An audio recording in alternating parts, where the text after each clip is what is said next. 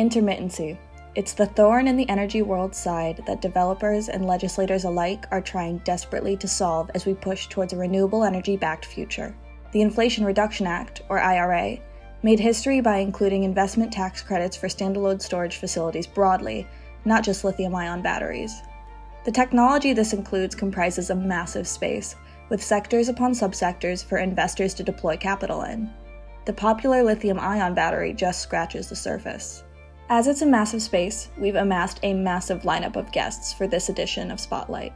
We'll sit down with representatives from Spearmint Energy, UBS, Mitsubishi, North Sky Capital, and 2 energy storage startups, Caldera and Gravitricity, to explore the energy storage solutions that exist beyond the lithium-ion battery and where investors might seek to put their money in the coming years. I'm Isabel O'Brien with Infrastructure Investor. Lithium-ion batteries are popular for a reason. The technology is proven and bankable. Really, up until about 2018, maybe 2019, lithium-based battery energy storage facilities weren't economically viable, right? And it took a drop in cost of roughly 80 to 90% over the last decade, plus a significant increase in revenue opportunities through market design and volatility around solar and wind, that batteries all of a sudden, almost overnight in 2020, became economic. That's Andrew Warrench. I'm the president, CEO, and founder of Spearmint Energy. Spearmint Energy is a relatively new alternative energy development and energy service firm that's heavily focused around battery energy storage and how we believe BESS facilities are the key to unlocking the potential of all renewable energy, as well as making the grid more efficient in all ways. Unsurprisingly, Warrench is a big believer in the lithium-ion battery. And so a few years ago, it was a bit of a novelty. Now everyone's very serious about it. The IRA has turbocharged all of that, and it has made it profitable to build batteries almost everywhere in the US. At some point in the next 10 years, I can point to almost every state and say, in 2028, a battery will be profitable there. 2027, a battery will be profitable there. And so the first negative effect, of course, though, is like every market, when you have a subsidy, the suppliers, in this case, Chinese battery manufacturers and others, immediately raise their prices because they know that the subsidy will cover that difference. And so initially, you saw a very significant spike in battery prices of 20 to 30% because the battery vendors knew that the rebate, they could grab their share of it. But despite his optimism, Warrench is forthright about his reservations. For example, lithium-ion batteries have a sordid history with human rights violations when it comes to mining and child labor in the Congo.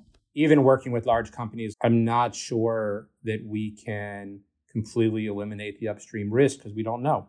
And that's cobalt from the Congo, lithium, other minerals around the world all have issues. And so it's something we struggle with. We're confident that we're doing about as much as we can, and the overall net benefit to the world is a positive, but it's something that I think everyone in this space struggles with. We are working very closely at enhancing our supplier code of conduct. I will tell you, as a buyer of batteries, we feel that it is on us. We are the buyer. We need to hold battery suppliers to task, because if not us, then who? That's not the only issue with the lithium-ion battery. They have this core fundamental problem that chemical batteries degrade over time. That's Charlie Blair. I am managing director and one of the 3 co-founders of Gravitricity Limited. Gravitricity is we use gravity to store electricity, fundamentally, our core technology. We're a R&D company based here in Edinburgh, and we're developing underground energy storage with a very, very long life. Pretty much anything that uses chemistry to move power around, move energy around, do work, has a sort of chemical degradation. And that is a real problem if you want to start thinking of energy storage as an infrastructure asset rather than as a sort of short-term asset that's paid for itself within 3 or 4 years. And that fundamentally, that's what Gravitricity is doing with our underground power storage technology, is developing something that has characteristics a lot like lithium batteries. So it can respond in less than a second. It can output at any power that we want. We can sort of follow a load, or we can respond very quickly to a frequency deviation, for example. But the point is that we can do that 25 times a day for 25 years. Whereas a battery, if you try and cycle it even twice a day, you're only getting less than 5 years life out of it. So it's a kind of orders of magnitude much longer life, because you start cycling it more than, say, 2,000 or 3,000 times, you're getting loss of performance, and you're getting unpredictable loss of performance. So my view is we won't see all of that much grid-connected lithium batteries in the future. We'll see some of it, and particularly if you only want to have a battery in place for, say, 4 or 5 years, lithium does the job well. But we'll increasingly see energy storage assets thought of as infrastructure class. They'll be built by people with a low cost of money. You know what it's going to do. You know what the technology is. You know what its returns are going to be, or you can project pretty clearly that you're going to have returns from your assets. And lithium's very bad at that. On top of the degradation challenge, there's also the issue of land use, which, in a world full of NIMBYism, affects both cost and social acceptance for utility-scale battery storage projects. When you look at lithium-ion batteries, you have to space them out a lot for fire reasons. So if you look at a battery, it's a grid-scale battery park, they actually have a lot of unused land around them. James McNaughton there. I'm the chief executive of Caldera. We have developed a product probably better known as a heat battery. It's a thermal store. Both Blair and McNaughton head up energy storage startups, but even established infrastructure GPs, like North Sky Capital, recognize that the issues with lithium-ion have made the sector ripe for disruption. Yang Lucy Fawn is an investment principal at North Sky. Having a better degradation curve, better round-trip efficiency, lower aux consumption, better pricing, more favorable indexation formula. Those are all opportunities for other technologies and vendors to come in and disrupt. First and foremost, lithium-ion batteries are used for short-term storage today. In a market where they already dominate, are there really other technologies that could come and take their place? Interestingly, we've seen flow batteries in some transactions in the market.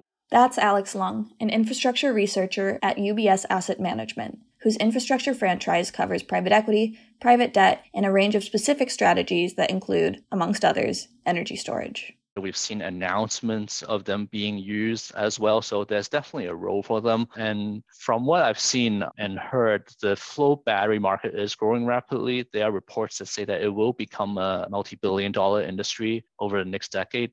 Indeed, according to SEC documents, UBS launched a bespoke energy storage fund, UBS Storage Investment Fund 1, earlier this year. And while Lung wasn't able to speak on it, he is listed on the form. In August of last year, the asset manager launched its energy storage strategy with a purchase of 700 megawatts worth of lithium-ion battery storage in ERCOT. Whether or not this was the first investment of the fund remains unconfirmed. Again, I know I sound like a technophobe, but I'm just trying to point out all the hurdles, I guess, the non-lithium-ion technologies have to tackle before they can become more mainstream.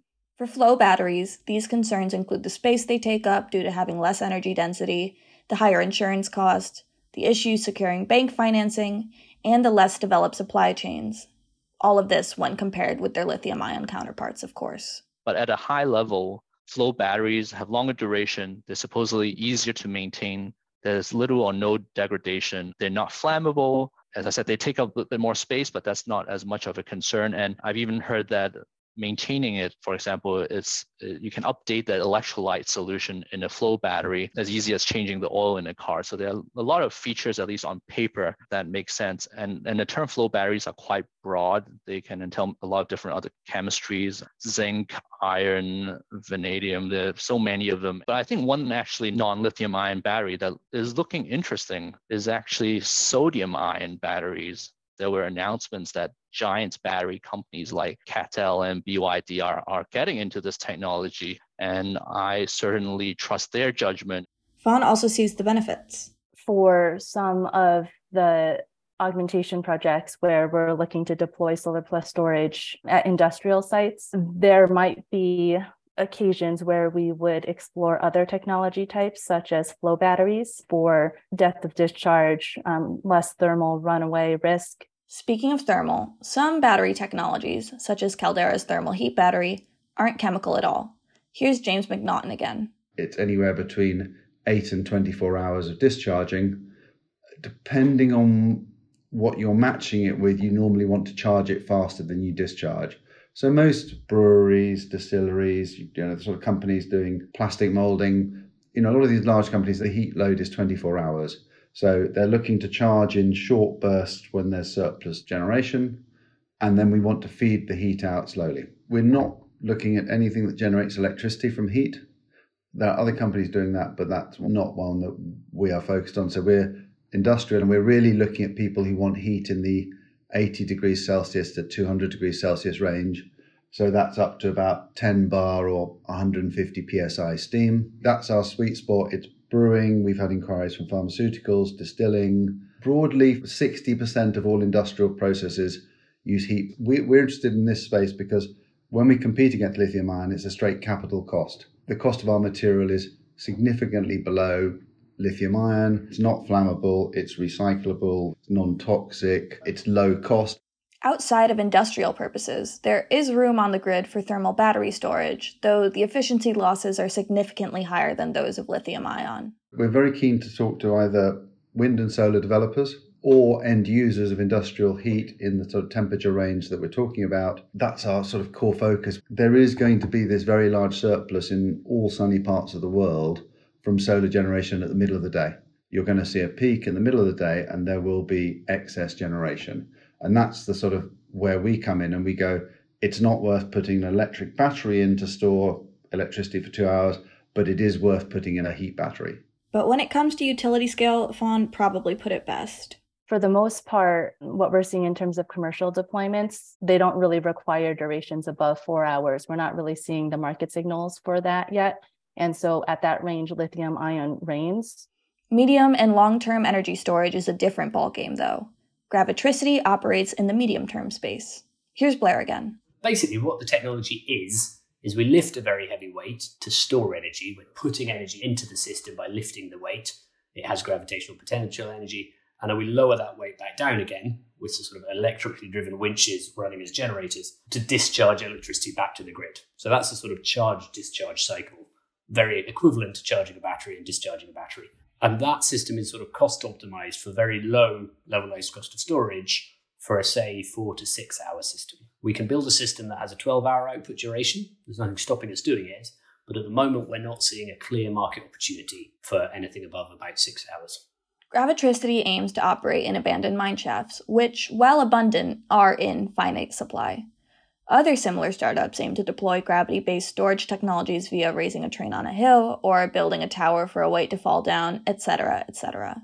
While not commercially deployed yet on a large scale, technologies like these stand to solve both degradation and efficiency loss issues. This is a big market opportunity to have a system that can cycle lots, that would cycle 3, 4, 5, 6, 10 times a day, all of its power through. So it's continuously providing a service. And that's something that batteries are very bad at because they degrade. There are other forms of gravity-based storage that are in commercial use, though. They're long-term based storage solutions. Pumped hydro would be the most widespread. So at the moment, well over 90% of all the energy storage in the world uses gravity. It's pumped hydro, pump water up a hill when electricity is cheap, or when you have excess nuclear at night, you let that water come back down again when you need the energy during a peak in the morning or a peak in the evening and so on. And that has been built by governments, typically, as big infrastructure and strategic infrastructure assets. Which, of course, has its issues. Here's what Warren has to say. Pump storage can take 10, 20, 30 years to develop, can have very high capital costs, can have other environmental harm. There's also compressed air and liquefied air energy storage, which are the more burgeoning technologies in long-duration mechanical energy storage. And even alternative battery technologies have thrown their hat in the ring for long-term storage. Kettle, the world's largest EV battery manufacturer, recently made a breakthrough in its battery density technology that promises to provide up to 500 megawatt hours of energy storage, enough to power a commercial medium-haul flight, in theory. Now, what gets a lot of press and a lot of talk in the community now is some of these longer-term iron flow batteries, which might be quote-unquote seasonal or quote-unquote, weekly batteries. They have their own challenges because if you think about it, the price of daytime power and nighttime power, it varies quite a lot. And so if I'm going to buy power, let's just say in October when it's cheap, and try and save it till December when it's more expensive, that has a lot of carrying cost. It's a phenomenon that Fawn has noticed too. Ambri has a liquid metal battery, and Form Energy has an iron air technology. Both of those we're kind of watching as lead horses for longer term duration applications. And then there's also the potential to store electricity in other forms. So we always talk about batteries, but something that's getting a lot of attention here in Colorado, where I'm based, is hydrogen. Yes, there's no way we could go an entire podcast without mentioning everyone's favorite buzzword. So, of course, anytime you're talking about changing the form of the energy, you lose efficiencies, especially if you're going to convert it back. But hydrogen is interesting because it can also be used as a direct fuel itself in power plants and also in hydrogen-powered vehicles. Green hydrogen offers you the ability to shift energy seasonally, or what's also called seasonal energy arbitrage. That's Hari Gopalakrishnan. I am a manager in the Market Intelligence and Strategy Group at Mitsubishi Power Americas. We are a pioneer in providing energy technologies, power generation technologies. We offer decarbonized solutions using hydrogen-capable gas turbines, batteries, solar power generation, wind, and other related technologies. In Utah, Mitsubishi Power is developing the ACES Delta project, the world's largest green hydrogen platform, alongside partner Magnum Development. What we are starting to see is a surplus of this renewable availability during the shoulder seasons. The shoulder seasons in North America typically happens between February to May, and also between October to December. Now, the surplus energy which is available in the shoulder season currently is being left on the table, and it's also referred to as curtailments. Hydrogen, what it does is it gives you that ability to shift that to your peak load seasons, which typically in the North America happens between July and August. This is where lithium-ion really gets a run for its money. Currently, there's no way for the technology to perform a seasonal load shift.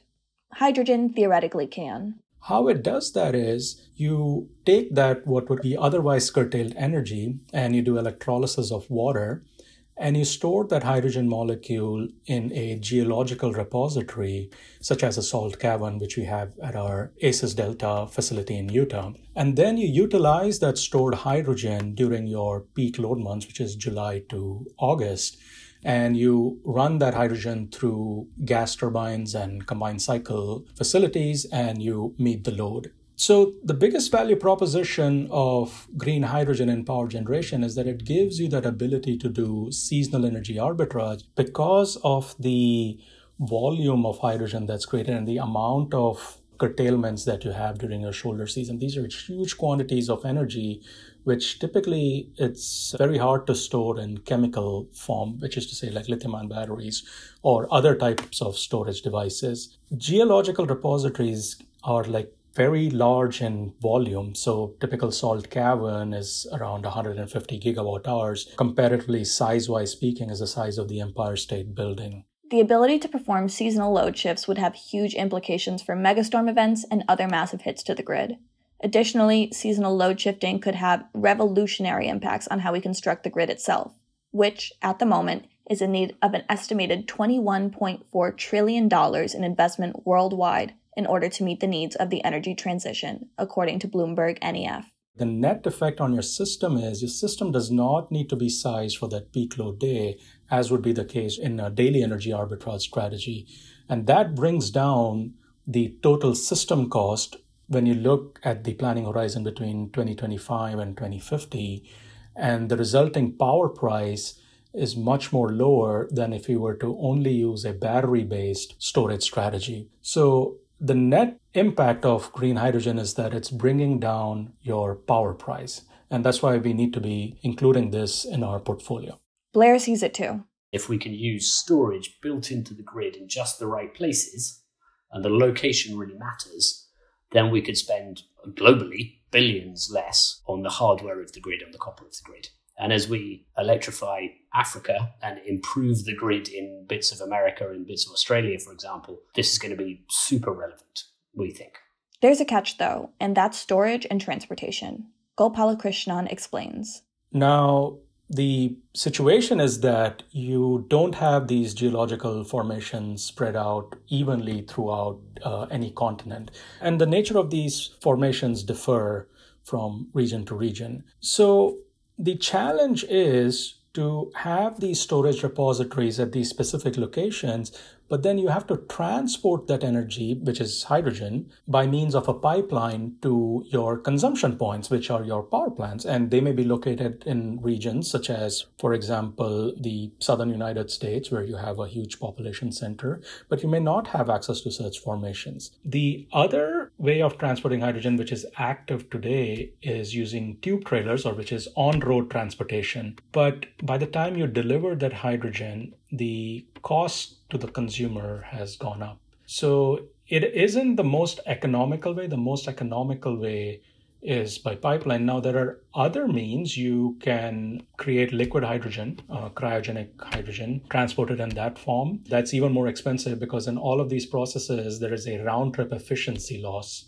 So the amount of energy that you put in is not what you get out at the consumption end. And so is with ammonia. Now, ammonia is a carrier for hydrogen, and it's a very stable carrier. And you can convert hydrogen to ammonia, and then at the consumption point, depending on your application, if you need pure feedstock hydrogen, you would have to undergo a process called cracking. So you crack the ammonia into the constituent molecules, nitrogen and hydrogen, and then you consume the hydrogen.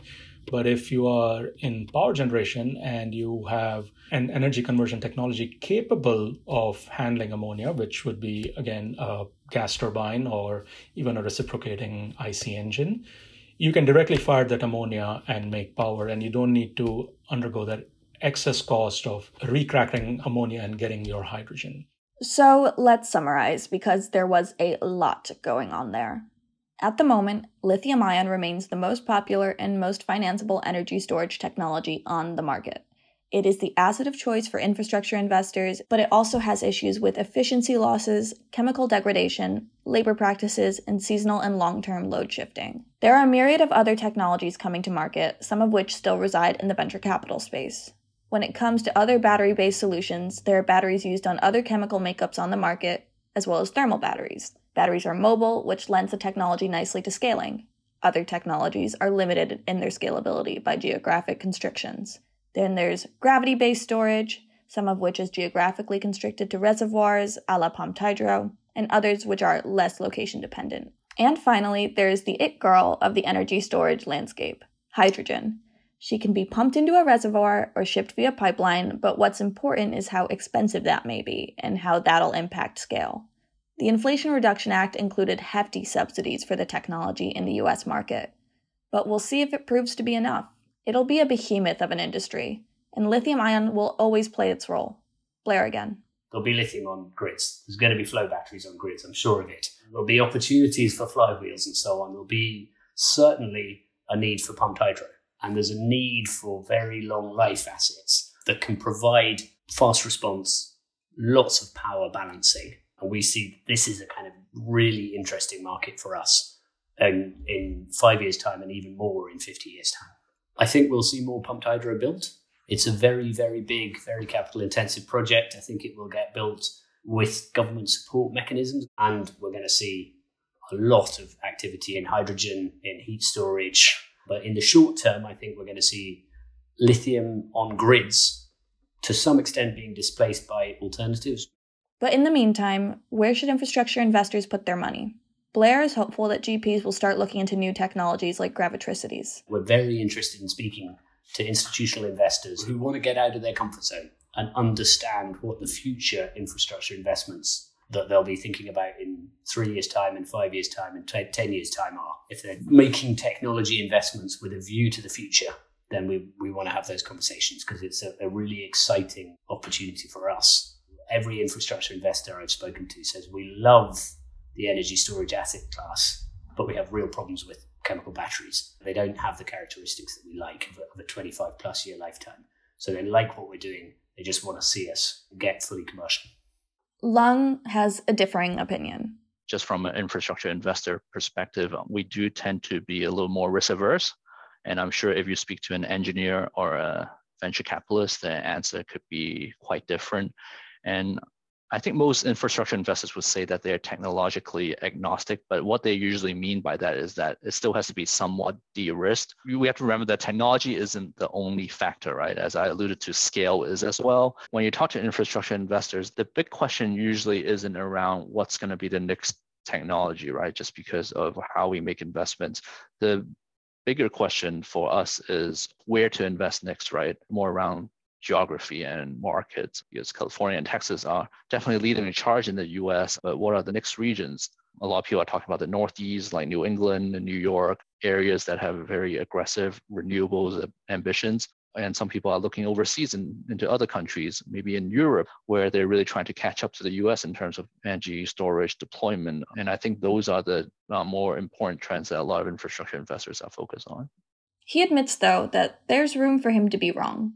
I mean, 10, 15 years ago, people were already talking about energy storage, and lithium-ion was one of the technologies they talked about, but it wasn't like a clear winner back then. No one really knew. So it's just evolved over time, and that just eventually happened. And I'm sure 10, 15 years from now, in hindsight, we'll see some technologies out there that's just so obviously bankable, economic, and efficient that it'll emerge as a big winner. But again, from where I sit, it's just hard to figure out which one it is. After all, none of us have a crystal ball. If you want to learn more about energy storage, be sure to check out Infrastructure Investor's recent webinar on the topic, The Investment Case for Battery Storage, as well as our May magazine feature, Batteries Lead the Charge. If you want to hear more episodes of Spotlight, you can check us out wherever you listen to podcasts or at PEI's various titles online. And if you liked what you heard, please leave us a rating and review. For Infrastructure Investor, I'm Isabel O'Brien. Thanks for listening.